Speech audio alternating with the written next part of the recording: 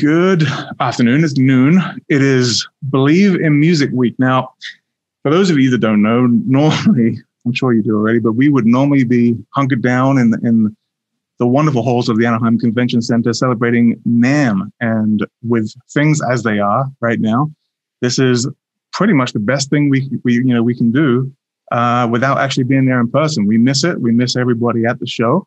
But we've been able to make it work, and we've got this amazing platform, Believe in Music Week, from the NAMM team. They've been working extremely hard to get us here. And this is the first session that we're doing this week of Gearing Banjo Company. By the way, if you're watching elsewhere outside of Swapcard, you still can register at attend.believeinmusic.tv. Go check it out. But in the meantime, I want to introduce two very cool people as part of the first Gearing Live session of the week. We have Mr. Kevin Nealon. Hi, Kevin. How are you? I'm well, thank you. Thanks for having me. You're very welcome. Pleasure to have you here. And Mr. Brian Kesinger. Brian, how are you? Very good. Thanks for having me as well. Very cool. Right. So we kind of know you, but I've got a question right up front for Kevin. Kevin, this is a pretty important one. But we got to know, to kick things off, to kick off the live stream, how would France pump us up to play the banjo?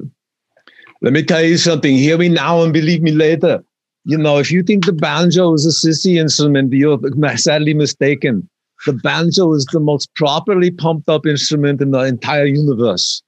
All right, enough talk. We're not here to talk. We're here to pick.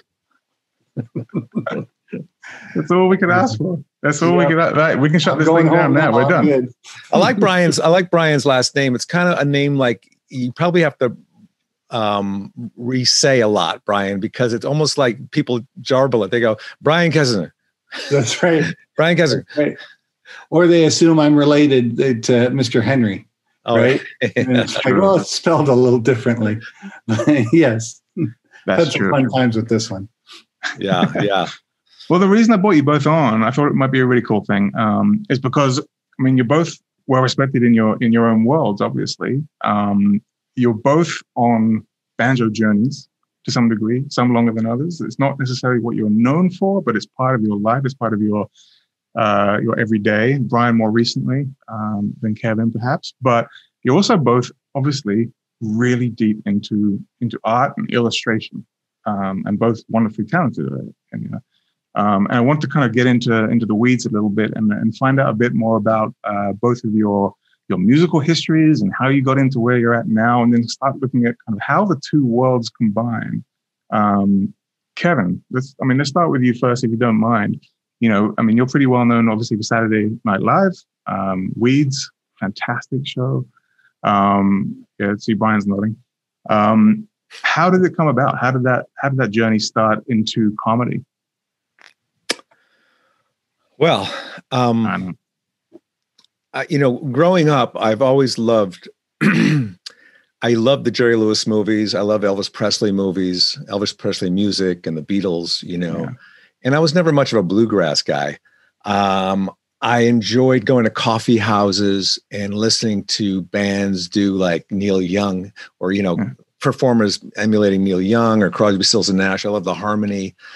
And I was taking guitar lessons since I was 10, learning how to read music from a guy who apparently played with the big bands, although I could never find his name like in the big bands when I researched him, but he was a good player. And I've always loved music. And I've always also drew, but I doodled, and I never really took I never took any art lessons. And the guitar lessons I took, I would go home and I would learn the song, whatever it was, and I would go back and play it for the teacher, and he'd correct me, and then he'd give me the new song and he'd play it. And I would just play in my bedroom. And then one day I went to see the movie Deliverance. People laugh when I tell them this because I think I'm kidding. But, when I heard dueling banjos being played, the banjo moved me so much. I don't know if it was that whole Appalachian feel or what, but I thought I would love to learn to play the banjo. Although, I'm really susceptible to movies because I went to see the Benny Goodman Story with Jimmy Stewart, and I wanted to play the clarinet after that. Right. So luckily that didn't happen. I think it was the clarinet. But anyway, so I went out and I found a banjo I think it was like $60. And if I could give anybody advice that is starting out, is to get a banjo that's easy to play. Yeah. And even if it costs you a little extra money, I mean, this banjo, the strings were maybe 5 inches off the fretboard. And at least my fingers were numb, were calloused from playing the guitar. So it wasn't that brutal. But, you know, it just wasn't a good, if there was a good time banjo then from Deering, that would have been perfect. You know? Yeah, and a lot of beginners don't understand why that's important. That, you know, that height off the strings off the fingerboard. Oh yeah, You know, Brian, you started out fairly like as part of lockdown, right? As part of the quarantine playing banjo, and I think you were saying your first banjo was kind of like it was kind of like what Kevin's describing in many ways. Exactly, like to try to do a hammer-on was impossible. You know, you would actually need a hammer to do a hammer. Exactly. Yeah. So when I got my new banjo over Christmas, it was like, I got a Deering Vega, which is beautiful. And my wife picked a very nice one with your help, Jamie. Thank you. And it was like playing with butter, right? It was like, oh my God, like it. So yeah, Kevin speaks the truth. He does. It's funny you mentioned Deliverance. I was there's an interview on, I think it's on Conan with Ed Helms. Have you seen that when he talks about how he came to find out that, again, he had the same experience as you. He watched Deliverance and the banjo kind of got his attention. But the story goes is that he was at camp. He was about 12 years old, I think he was saying.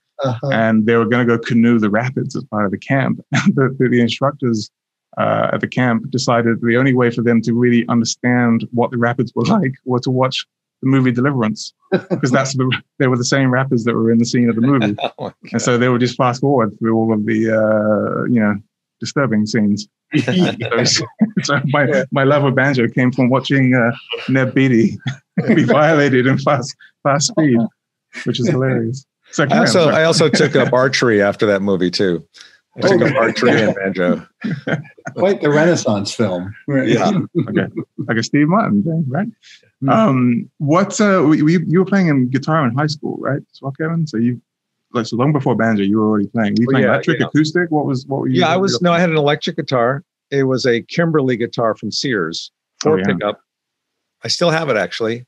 Yeah. And I had a Silvertone amp, which I still have, which are supposed to be good amps, I guess, because there's the old fuse boxes and everything, the old fuses. Yeah. And so I still have that, but I was in different garage bands. And it's funny, in the last year, I've just been kind of having a resurgence of the songs we used to play in my garage bands, and we had different names like the Soulful Six, because we had a Puerto Rican singer once, and we did one soul song by James Brown, I Feel Good. So we were called the Soulful Six. Another band was called Stained Glass, and then the Hallucinations. But I played rhythm guitar, and my friend Dave Diazzo played the lead guitar. He was a real good guitar player. He had a Melody Gibson. Yeah.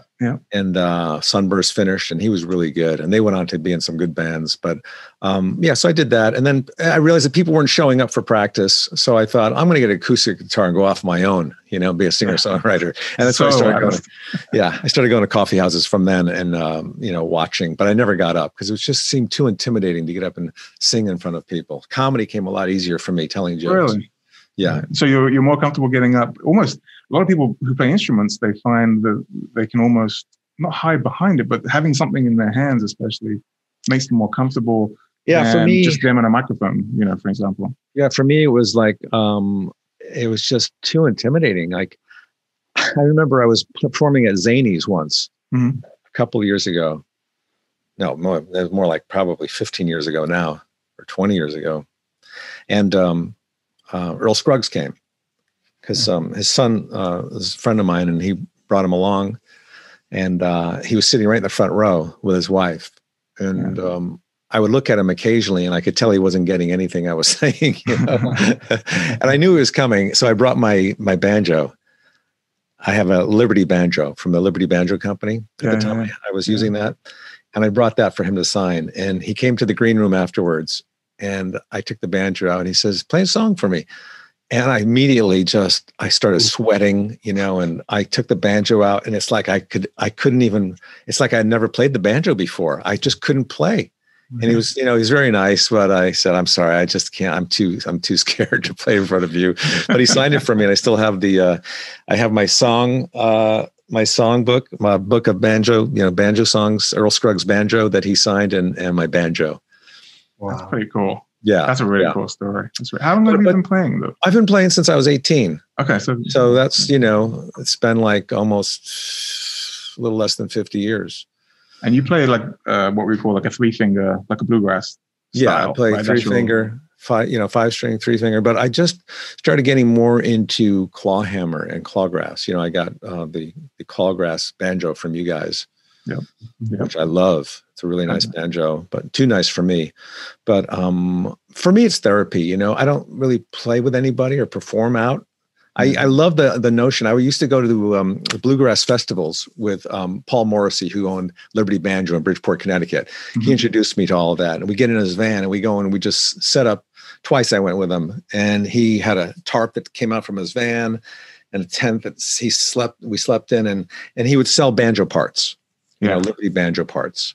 And then I would watch all the people play in the parking lots, as they do, and just jam. And I was always too intimidated to play with them, but I love that whole notion. And I remember driving down to Kentucky with him in the van, and he would turn me on to all this bluegrass music, like the Seldom Seen, Bill Monroe and all that stuff. And to this day, I have fond memories of that. But I don't. The only person I really started playing with was with John McCune from the Nitty Gritty Dirt Band. That's pretty. And Steve Martin. Steve Martin and I would play. If you're gonna have some people to play with, there's some good guys to play with. Yeah, but those guys are good. But it's amazing how quickly you learn when you start playing with other people, and they start showing you things. Yeah, and I do think like that's part of the banjo and further out. The bluegrass folk community seems to be. Just far more, overall, I find it a lot more welcoming as a genre when you can just go and they'll show you things and they want you to kind of succeed. They're much more patient. They want more people to be. It's like they want to reproduce more people to play that music because they're afraid it's going away. We need more people to keep this music alive. There is that, and we're doing our part to kind of give as much education as we can, like as far as lessons and technique and stuff like that. But certainly the quarantine, there seems to be any stringed instrument probably, but certainly with us, we're seeing a lot more people pay attention to it and wanting to get into it. Probably priming themselves for when we can all get back together again and jam, go to an IBMA or a festival. And also, I think there's a lot better players now because of YouTube. You can easily go on YouTube and get a great lesson. You don't have to, pick the needle up and put it down on the record, which is impossible for banjo. This is true. But now you have somebody sitting there playing it slow motion for you, and if you want to learn, you can learn. There's some really good apps as well. Artistworks are doing a great thing. They have Tony Trischka on there doing lessons. And also TuneFox is another one, which is more of an app. So you're kind of left to your own devices, but you can take a song and they'll teach you the lead, they'll teach you the rhythm part, and then you can loop certain segments of the song and just repeat it until you get it down. It's a real cool, intuitive app to try out if you're into it. What I loved a lot on the banjo, I don't know if you've done this yet, Brian, if you've played with anybody where they harmonize with their banjo.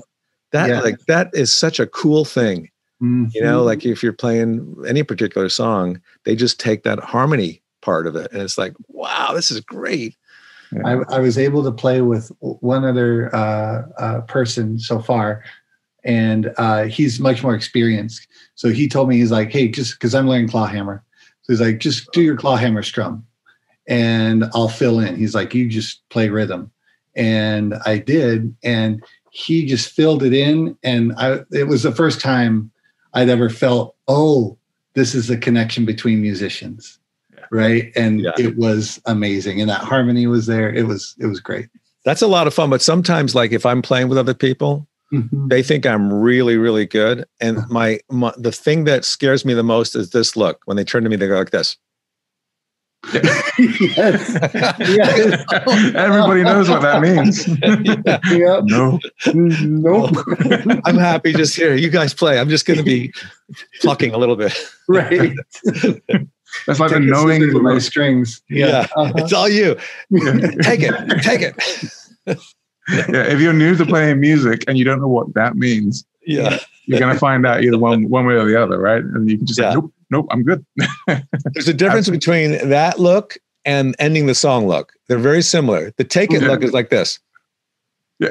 And the ending of the song is like this. The subtle cues. Yeah. It is. I love it. Brian, let's talk about you for a minute. Because again, like I mentioned, you've been playing since really if I remember correctly, you told me that your wife started playing ukulele during she started ukulele kind of the first lockdown, and then she started learning banjo from her teacher. Is that accurate? That's right. Yeah, she started back in March because she'd always wanted to play that instrument. She's an artist as well, and then she found this really great teacher, local teacher, and he mentioned that he also taught banjo, but he specifically said he only teaches clawhammer and Irish banjo. And I was like, oh, interesting. So that sent me down the rabbit hole of clawhammer versus bluegrass. And I was like, oh, I kind of like the old timey feel of the clawhammer. Yeah. And if I can, if I'm going to go the distance of learning banjo, which is such a interesting and unique instrument, I might as well be that much more of a hipster and learn like the old timey version. Right. Right. So that was back in March. And so it's really been just a few months, right? Like till now, but I've fallen in love with it. The first strum, when you strum on a banjo, and the first one I played was my brother's actually. He let me borrow it. And I was like, oh yeah, I'm hooked. And when I could learn those first three chords of Rainbow Connection, I'm like, okay, I'm good. Because Kermit was the one who got me into the banjo. I was, about the same time of Deliverance, but I was a little younger. So Kermit's the unsung hero of banjo influence. I think there's more people out there. Yeah, which is kind of your world, right? I mean, a lot of people who maybe don't know what it is that you do. Why don't you, introduce kind of because you're not like on screen in the same way that Kevin is. No, but people will recognize your work and know what you've been involved with from an animation standpoint. Sure. So for the last 25 years, I've been working in animation, and more specifically at Walt Disney Animation Studios. Yeah. So I've been fortunate enough to wear several different creative hats on a lot of movies. My first movie there was Tarzan. Yep. And then the most recent movie I worked on there was Frozen 2. And so worked on all the movies in between, which was pretty special because it was kind of like my childhood dream, and so I've been in the story department, I've been in the background department, and also character design as well. So it's been kind of nice to actually get a dream job. Yeah, absolutely. And do you work on digital tablets there? Is that a Wacom or? Yeah, now we do. Now it's mostly Wacom. There's a few. What was great, and I should say, I'm no longer at Disney. I'm now independent. But what was great was when I was there, you had a couple people that were there from back in the day, right? That just, and those guys would still draw on paper. In fact, the story panels I have behind me framed up there are from my friend and mentor, Bernie Mattinson, and his first movie at Disney was Lady and the Tramp. Wow. So he could always win an argument in the story room when he'd say, well, Walt would do this. And we're like, okay, you win. So most of the studio is digital. But there are a few that can still, it's like John Henry, right? They can still beat out the digital stuff just because they're that good. Wow. Yeah, one of the greatest things about quarantine, I will say, is having Disney Plus and introducing our kids to all of the original Disney movies, all the hand-drawn ones. Like Robin Hood is my daughter's favorite right now, and she's watched it 100 times in the last couple of months, I think, and it's It's my favorite too, so I just watch it with it. It's great. Love it. Yeah.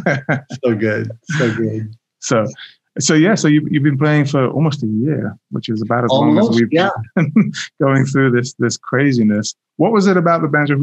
Are you from a musical family, or are you? I am actually. That's the funny thing is my parents are both musicians. My brother's a musician. I'm the only one that's not, and I think that my talent just went into visual arts as opposed to music. But because I grew up around it, it was always very important to me and always a huge part. In fact, whenever I'm drawing, especially rough drawing, and Kevin, I'd love to hear what you think of this too, but I'm always listening to music, right? And I try to cater whatever the subject matter is that I'm drawing to a certain Spotify playlist, or I'll put a certain piece of music on just to help me get that much closer in the zone. So that really, really helped me. And so when I picked up the banjo and started to play, it was that first kind of aha moment, because I'd always spent all my time. My parents sent me to piano class, and I think I did one lesson and said, you know what? No, I'm good. I'd rather just draw. So they gave me that space. But now coming back around to it, I get it. And I can hear it, and it's that feeling when you play. And again, like Kevin said, just really more just playing for myself. I don't have any, goals of getting out there and playing, but it sure is a nice way to spend some time in the backyard, It's therapy, especially clawhammer style. Like it really is. Like you can, because you don't necessarily need the ensemble. Like bluegrass is awesome, and I think it's a fantastic. It's better, in my opinion, anyway, when you're surrounded with a mandolin and an acoustic guitar and all these kind of added characters, if you will. But the clawhammer style as well is you can kind of lay back and just be by yourself, and it sounds just, you can sing with it and just accompany yourself along the way, or you can jam with people as well. That's my personal take on it. Kevin, would you agree with that? Because you said you're starting to kind of delve into that. I kind of came late to the clawhammer world. I've been playing 3-finger style for a long time. But the clawhammer really, to me, is pure old-time Appalachian banjo. It really has a heartening feel to it that is unlike the 3, although I love the 3-finger still, but they're two separate kind of things, obviously. And the clawhammer, it's almost like you're accompanying yourself with it. You're playing rhythm banjo, and also you're playing the lead. It's two different things. I think the hardest thing for me is to keep my nails long, because my nails keep breaking off, and I've tried the synthetic ones where they glue them on and stuff. And it's just, it's like constantly attending a garden, Yep. We get asked that quite a lot. I think, my colleague David, who's in the background there, he has a lot of tips for that. But like we make a pick, especially for clawhammer. People go to nail shops and have, you say nails put on. Mark Johnson does that. I know that much. Probably important at this point, because there's a lot of people who know Deering and know banjo probably tuning in, but there's probably a lot of people who don't.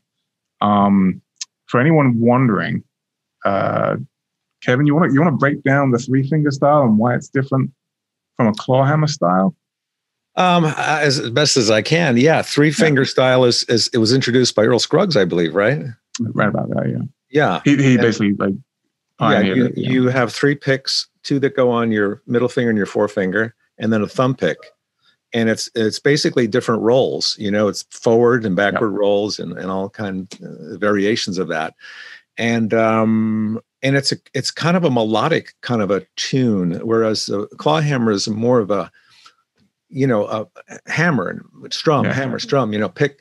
There's a rhythm to it as well. Yeah. And the bluegrass is more of a driving force, and it's more crisp and clear. Bluegrass is, like I said, it's almost like there's a couple people playing, but it's really just, one hand doing it. So that's basically the difference, I think. I'm not an expert, on dissecting the differences. No, I'm interested to hear what you thought. Yeah. But they're both great. I love them both. Are there any other ones? I know there's clawgrass. Mark Johnson's like the foremost, I think, expert in clawgrass, right? Clawgrass is kind of his own thing, and it's essentially playing bluegrass in a clawhammer style. So the claw grass banjo that you have, and it's the same one that Steve Martin would play as well. And so the story goes that Steve heard Mark, I think, play on an album somewhere, and flew him up to New York to teach him how to play this particular style. So a lot of what he does with Steep Canyon Rangers is in that style, and he plays a Deering clawgrass when he does that. And then he switches over he has a couple of older Gibson banjos, I think. Those guys more of a 3-finger style. Yeah, those guys love the old. All I hear about is the Granadas, the Gibson Granadas, and somebody found a 1934 Granada in a garage or something, Right. So they do love that. Mark Johnson, though, I met him. It's funny how fast time goes by. It's got to be maybe 12 years now. Yeah. Mm. He's a sweetheart of a guy. Yeah, sweetheart. Talk about having patience and teaching you and showing you. But I remember him telling me that with the clawgrass, he would go to bluegrass festivals and he would get into a picking group. And he wasn't, from what I remember, him saying he didn't feel very welcomed the way he played. Yeah. Because I guess it wasn't like a specific style people were used to. And I could have this wrong, but I think that's what he told me. There's a lot of tradition in that world. Yeah. It's the right way or no way sometimes, as long as you're playing the right style. But I think that's starting to kind of dissipate and people are opening up a lot more. And, Mark Johnson was a Steve Martin Banjo Award winner several years ago. Yeah. And so he's definitely proven his worth. And he's one of the guys that would ordinarily come to the show. And like you say, like he would sit around and anybody who wanted to kind of just ask questions, not only would he answer them, he'd grab a banjo off the wall, stick it in your hands, and sit with you for as long as it took for you to get that first lick down. So that idea of trying to further the cause, if you will, and help people understand and get into it and get excited about it, that he's absolute marvel. Yeah, he's got a great tutorial CD out, a DVD or online, whatever it is, teaching it. And I remember I had a stand-up gig in Tampa, Florida once.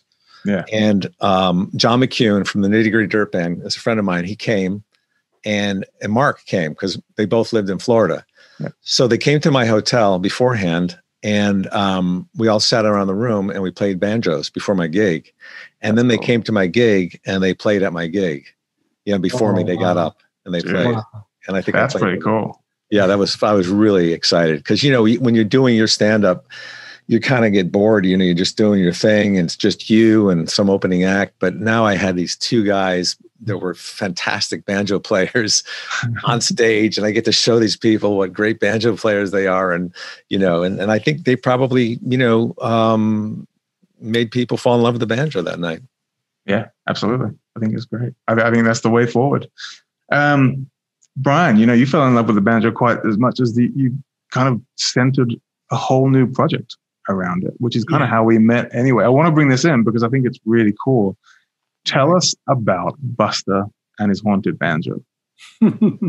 So when I'm learning something new, like a new hobby or a new skill or something, I always manage to bring it back into drawing because drawing is like my passion and my first love and all of that. And on top of that would be storytelling. Right. It's just kind of what my day job is. So I can't help but have that creep into the evening hours projects. Right. And so every year there's a drawing challenge on social media called Inktober. And Inktober was started by an artist named Jake Parker. And it was actually what we were speaking about earlier. It was a call to artists to put away the digital media and for the month of October, do one ink drawing every day as a way to just kind of build up your skills and get back to the basics of inking and drawing and that sort of thing. So I have participated in that challenge multiple years. And this year, I kind of gave myself, each year is a theme. Like one year I did dragons, one year I did mermaids. But there was never really a narrative to it. It was just random dragon drawings. Mm-hmm. And so this year I thought, you know what? I'm going to try to tell a story. So every drawing each day was going to tell the story of this little hobo skeleton and his haunted banjo. And on top of that, I always love improv. I've taken a few improv classes here and there, and it's really helps in animation to have some acting and improv abilities. So I thought, why don't I try to improv a picture book in October?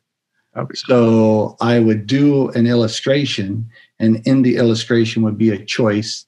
And then whoever was following that post could vote, so kind of choose your own adventure sort of thing.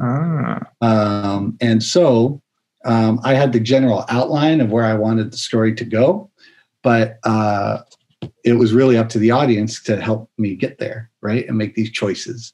Like the first image was Buster arriving, hopping off a train, and he sees that old kind of cartoon sign that says, do you want to go to the pier or you want to go downtown?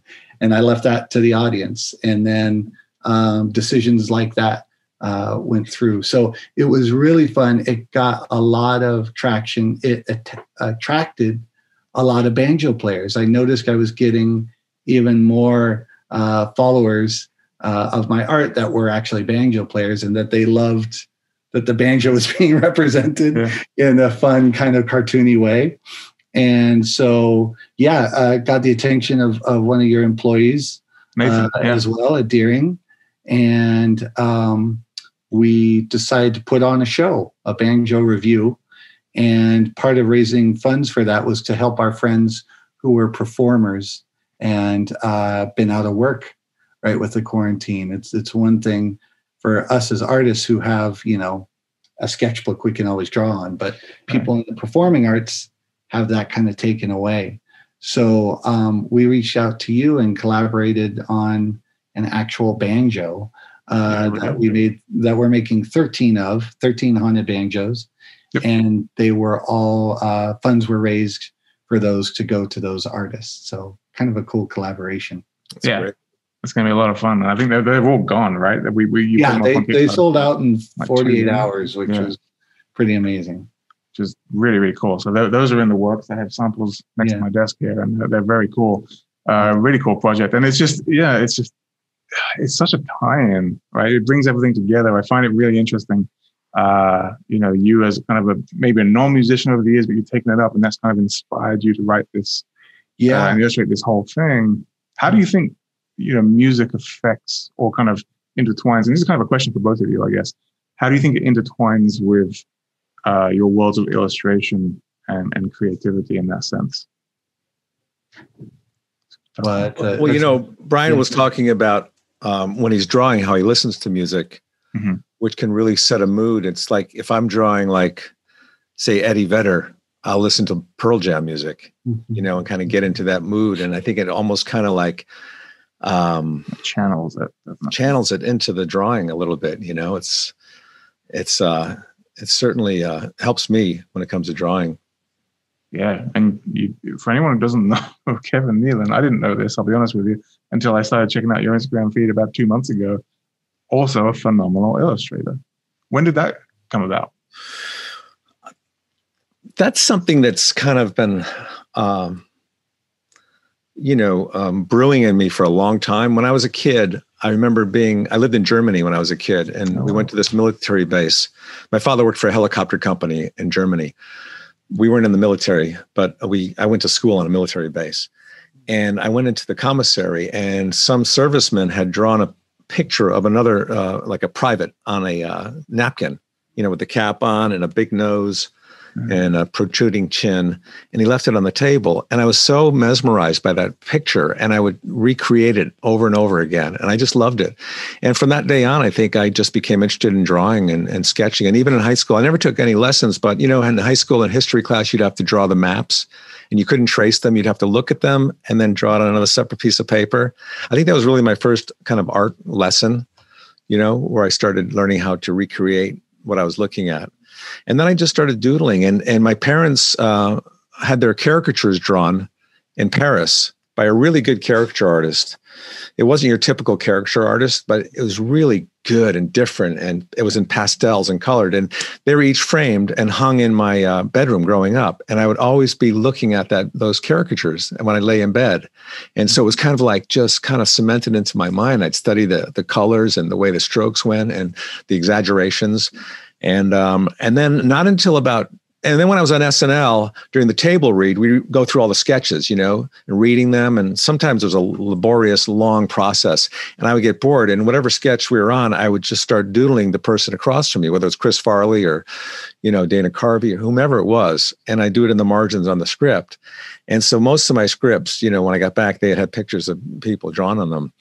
And then people really seem to appreciate, I don't know if you get this, Brian, but when you're drawing, people are so amazed that you can draw, they go, wow, how do you do that? Mm-hmm. And so I kind of liked the feedback that people were giving me. And I started doing caricatures of people and friends, and they just loved it. And for gifts, they give me, like, you probably get this, Brian, you get sketch pads, and pens. Yep. Give you that, oh, I know what to get Brian. Let's get him a sketch pad and some pens, Uh-huh. and, or they go somewhere, they bring back a pen from Scotland or whatever. Cool. Yeah.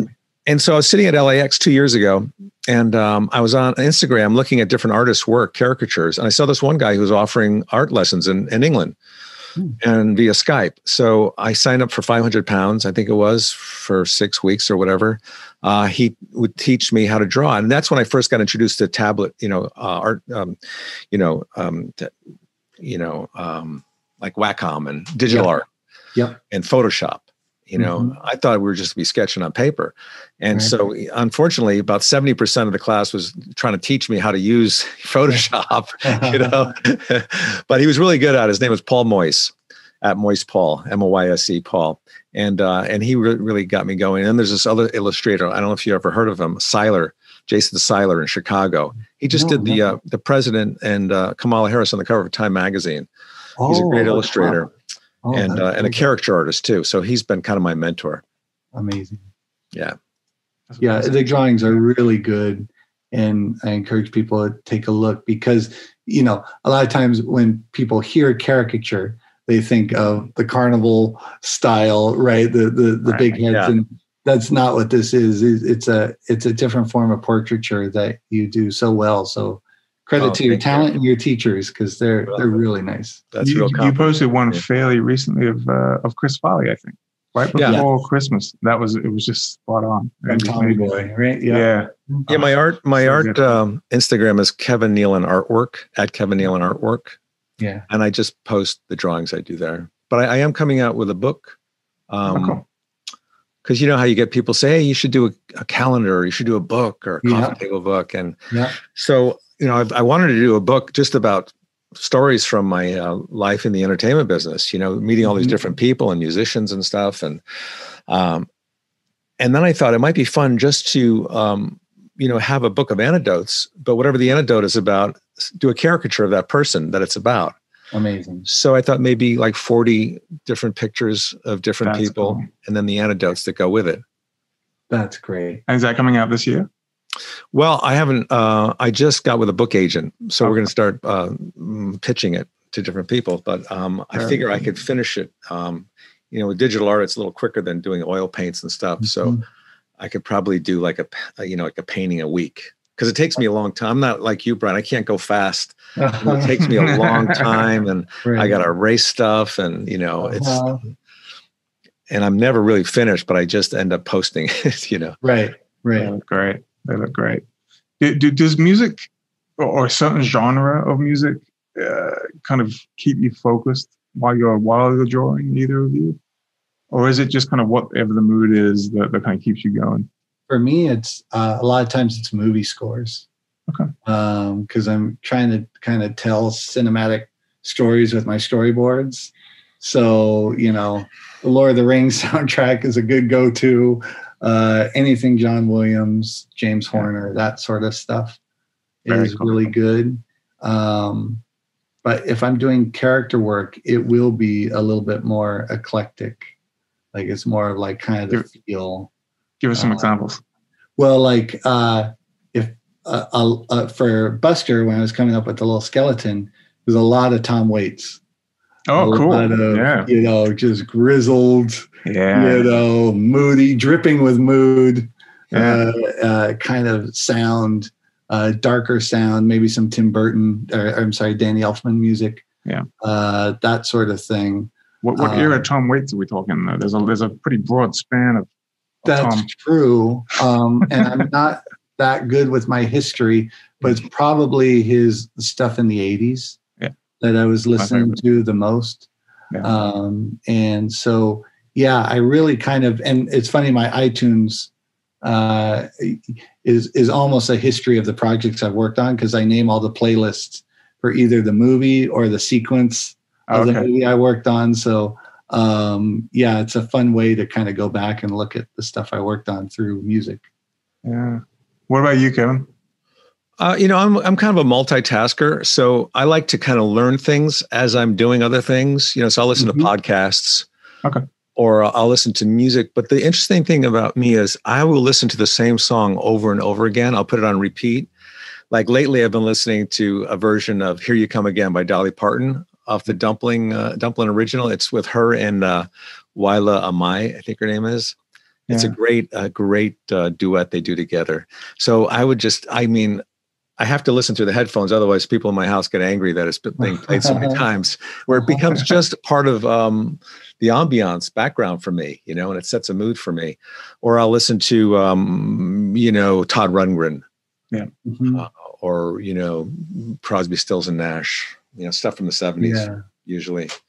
Keeps you zoned in. Yeah. But I do want to learn. I do want to become more familiar with bluegrass music. So I also try to play a lot of Bill Monroe, and revisit some of those bands and some of the newer, Bella Fleck, and just to kind of have that going, We've been doing Deering Live now since really April, when it all shut down, but we've been bringing guests on since about May time. And we've had some really cool, some of the people releasing new albums, more original music. It's just so fun to see, like Trey Wellington. Check him out. He's a phenomenal player, and he's doing things that are maybe a little different. Christian Scott Benson, Graham Sharp, all these people that are revered, in the bluegrass world. And they're all phenomenal musicians, and they're taking banjo into different areas, maybe that it hasn't been pushed. Or they're keeping it kind of traditional, but with a modern twist on it. It's definitely worth checking out as well. Yeah. All right, so we've been going 40 minutes. I want to see if David's there to see if there are any questions from the chat rooms. We've got a couple of different chat rooms open right now. Sure. Yeah, hey, how y'all doing? We do have a couple questions on the chat room. One, Kevin, somebody's wondering if you're ever going to take a banjo on hiking with Kevin. Oh, yes. You know what? I did do the title song has some banjo in it, the theme song, which was actually created by Brad Paisley. We did it at my house. He had his laptop there, and we just took tin cans and a little bit of banjo, a couple of notes on the banjo, and he mixed it all together and made a nice little theme song for the hiking with Kevin. But I don't think the banjo is really heavy, so to take a banjo on a hike, that's one of the reasons I took up the claw hammer, is because it's a lot lighter than a 3-finger, bluegrass style banjo. Good times are 4 pounds. Good time. It's a good travel instrument. Yeah. It's a great travel instrument. Yeah. All right. Very cool. And then for both Kevin and Brian, what are some of your favorite songs that you like to play on the banjo? Well, I'm still learning, so my catalog is pretty thin, but definitely Rainbow Connection's up there. Again, it's come on, is there more of a banjo anthem other than maybe the dueling banjos, right? Which I'm not there yet. But you play that and it feels good. Yeah. But I'm learning a lot. I'm learning a lot of the old timey tunes, I'm getting there. But it's funny with clawhammer, I found, and what's helped me actually, because in trying to learn an instrument before, like piano, it's you really have to focus. You have to work every day and practice. And I found with clawhammer, part of that is learning that strum, that bum diddy strum. And that I can do. You can, if you got a show on, you can just practice, right? And get good with that. And so I was able to get good with a component, which then unlocked the next level. So I feel like now I'm at okay, let's really explore the songs, the music, that sort of thing. So ask me that again next year. We'll do it again next year. We'll do it in person next year. We're going to there you go, even better. Yeah, absolutely. Dave, any more? I like a lot of the standard songs, like Cripple Creek and all those. But I also kind of enjoy, like Brian, you mentioned earlier that you have a teacher, clawhammer teacher, who just teaches clawhammer, old time and Irish. And I kind of like the Irish songs too. In fact, right now I'm learning, maybe it's Scottish. It's Lass O'Gowrie. Oh, nice. And I actually have it in front of me. It's from one of these old banjo newsletters that I used to, get a subscription to. Oh, yeah, great. Yeah, and this one I got so long ago. It's like $1.95. May 1994. Wow. And so it's fun to kind of go through them. And but so I like that. And there's a song that I like. When I went in, I told you about Liberty Banjo in Bridgeport. When I first got into the banjo, I was maybe 20 or whatever. And I went in there and there was a guy sitting down, how people they'll play out in the lobby. And he was playing Nola on banjo. And I thought, that is amazing. What an intricate song. And he's, it's so interesting. It's a piano song, basically. Yeah.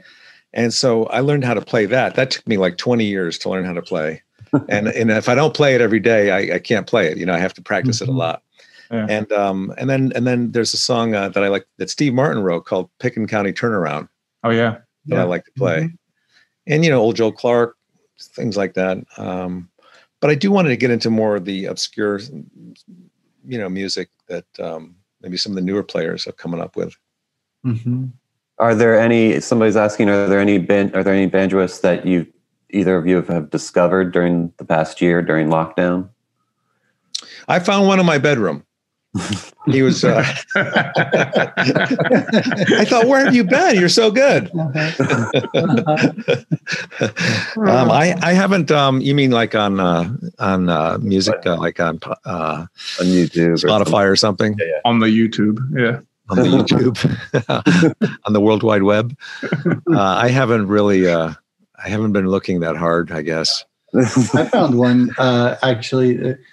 And of all things, found them on Facebook. It's the Bridge City Sinners, and they're like a really cool, like bluegrass goth punk band. And they're again kind of a darker sound, but the lead singer, she plays a banjolele, and then they have two other banjos in the band as well as an upright bass. They don't have a drummer. But yeah, they're kind of cool. They're creepy. What was their name again? Bridge City Sinners. Oh, cool. They're not part of the Muppet family, are they? I believe the Electric Mayhem may have done a collab with them, but yeah, they are people. They have legs. When I was younger, I used to love Neil Young's song "Old Man." Oh yeah, and they had that great banjo in there, which I thought that sounds really cool, And it wasn't 2 years later that I found out it was a 6-string banjo that James Taylor right on there. Yeah. So I thought that was pretty interesting. So I'm kind of interested in the 6-string banjo too. Mm-hmm. Well, Kevin, it just so happens that on Wednesday we have a session at noon as part of Believe in Music called "The Versatility of the 6-String Banjo," and really? I'm sure that song will come up. Yeah, with session marvel Brad Davis. But that's Wednesday. We're very excited about that because it is, as you say, there's a few songs that will probably stick out to people who hear banjo, and then they'll discover down the road that it was maybe a 6-string banjo played by somebody who was able to make it sound like a 5-string. And are these podcasts on live or are they taped? The one we have on the 6-string banjo is coming up on Wednesday at noon as part of Believe in Music. On Deering Banjo or? Mm-hmm. Yep. I'll email you a link to that. Oh, that'd be great. Yeah, absolutely. No problem at all. So yeah, join in for that because that's a good one if you want to get into that world as well. David, any other questions from the from the audience? We do have one more from Tom Patterson, wondering if Kevin has any particular banjo players or styles he tries to emulate. Well, we were talking about Mark Johnson earlier. Yeah. You know, I like the way he plays. I like that clawgrass. And I actually got a clawgrass banjo from Deering, so I have to learn how to play that now. Got it. Boy, there's so many good banjo players out there, and I forget their names, but I typically kind of like watch. Oh, you know who I really like is Rhianna Giddens. Is that her name? Oh yeah. She's I mean, that is really what she plays, the way she plays. I mean, talk about, I guess, old time or clawhammer. I mean, that's really interesting. And the banjos she has, I don't even recognize them. They look like oversized maybe, or when they're fretless. I think a lot of times she plays fretless. Really? Plays the chord banjo a lot, which is, you know, kind of an emulation of original banjos before they're kind of modernized with metal Where parts. does she get those? There's makers and independent makers that make these kind of old style of instruments. Yeah. Because I DM'd her once. I said, "What kind of banjo is that?" And I don't think I heard back from her, but I thought she's coming up on Deering Live in a week, and you can go on the chat then. Great! We'll give you an exclusive seat to that one, Kevin, and you can have an inroad with Rhiannon on where she finds her amazing. Would you send me a link for that one too? Because I'm so busy during the pandemic. Would you like to join our mailing list? We can Yes. Do you accept marketing from Deering? Cookies. I like any kind of Deering cookies. I'm going to say, I think Dulcie Duck also says Jens Kruger. Jens Kruger is another banjo player. If anyone's learning or just kind of coming in here who doesn't really know banjo that well, go check out Jens. And Jens also, we're doing a masterclass series with him. We just finished the first couple of weeks of it, but you can jump in and go to deeringbanjos.com/masterclass. And that kicks off again next week after Believe in Music Week. So Jens Kruger is definitely worth checking out as probably one of the best players on the planet right now. What is that, like Swedish or something? He is German, Swiss German. It's YEN? JENS. No, I think that's wrong. Now I'm doubting myself. JENS? JENS, yes. Gruber? Kruger, KRUGER. And he's part of the Kruger brothers, who are, anyone who's been to the NAMM show would have seen them there. They would normally perform at our booth as well. Oh, I think he was on the that Zoom thing we did a couple weeks ago. Yeah, the Christmas festival. Yes. Yeah. You were on the Christmas call. Yeah, for sure. We're wrapping up, and our time is going to expire here, guys, in a second. But before we go, because it's Believe in Music Week, and because we find ourselves in the way the world is right now with the pandemic, etc., I want to ask both of you why you believe in music and why it's so important right now. We'll start with Brian. It's a big question. Yeah. No, I believe in it. I mean, it unifies us, right? Like, it's truly global. You can have people in Japan rock out to the same Beatles song that we rock out to here, right? Like, and it's timeless. There's always going to be new bands presenting new music, new sound. But the old stuff is still going to exist as long as we all kind of champion it. So I think it's just another, and again, because I come from storytelling, it's another storytelling tool. And for that reason, it adds so much to our culture. It adds so much to society that I think it's something that we should hold on to and protect. So that's where I stand on music. Couldn't agree with you more. Kevin, your turn. Follow up. Yeah, no, I agree with Brian. That all makes sense to me. And when you say pandemic, et cetera, it's the et cetera thing that really worries me. Because I think that vaccine will take a long time coming. Yep. But I think music is kind of like a conduit to our endorphins. It really can turn your mood around. It can make you feel better. It can make you feel sad, depending on music. And I think we're really lucky to have that opportunity to tune into this kind of, language that can control our emotions. It's like meditation almost, I mean, if I get in my car and I go for a drive with the windows down and I play my favorite music, I come back, I'm a much better person to be around, I hear you. Yeah. So, we're lucky to have music in the world. No matter what you like to listen to, it really, it massages, I think it massages your well-being. Yeah. I think you're absolutely right. I think it's, I've always said that there's a few things in the world that can bring everybody together. One of them is food, because food always brings people together, and everyone around the world can get on board with that. But I think everybody has either a piece of music or a relationship with some kind of music that can evoke memories or trigger different emotions within themselves, like you said. And I think that's the most important part. Yeah, it's food, music, and cricket. Those three things right there. Those are the three. Yep. As an Englishman, I will tell you that I have never watched a game of cricket in my entire life. Nor have I watched a game of baseball, but that's a different story. All right. Well, guys, listen, any final thoughts for the day? Because I think we're going to sign off and head back over to the Believe in Music crew. Practice. Practice. And have fun. Couldn't agree more. Practice and have fun. If you're not having fun, you're not doing it right. All right. Cool. Guys, thank you so much for joining us today. That was a lot of fun. Thanks for having us. Conversation. And anyone who wants to, you can still register. It is completely free. Please head over to attend.believeinmusic.tv. You can register there, and you get all the access to all the sessions from us, from all the other manufacturers. And then there's a whole, check out products and interact with different brands and that kind of stuff. Kind of like being at a NAMM show, but just in front of your computer. But they've done a really, really good job of setting this up. And so thank you again to the Believe in Music and the NAMM team, because you're doing a great thing. And we can't wait to be back in Anaheim in 2022. All right. Thanks, guys. Thank you, guys. Thank you so much. See ya. Bye. See ya.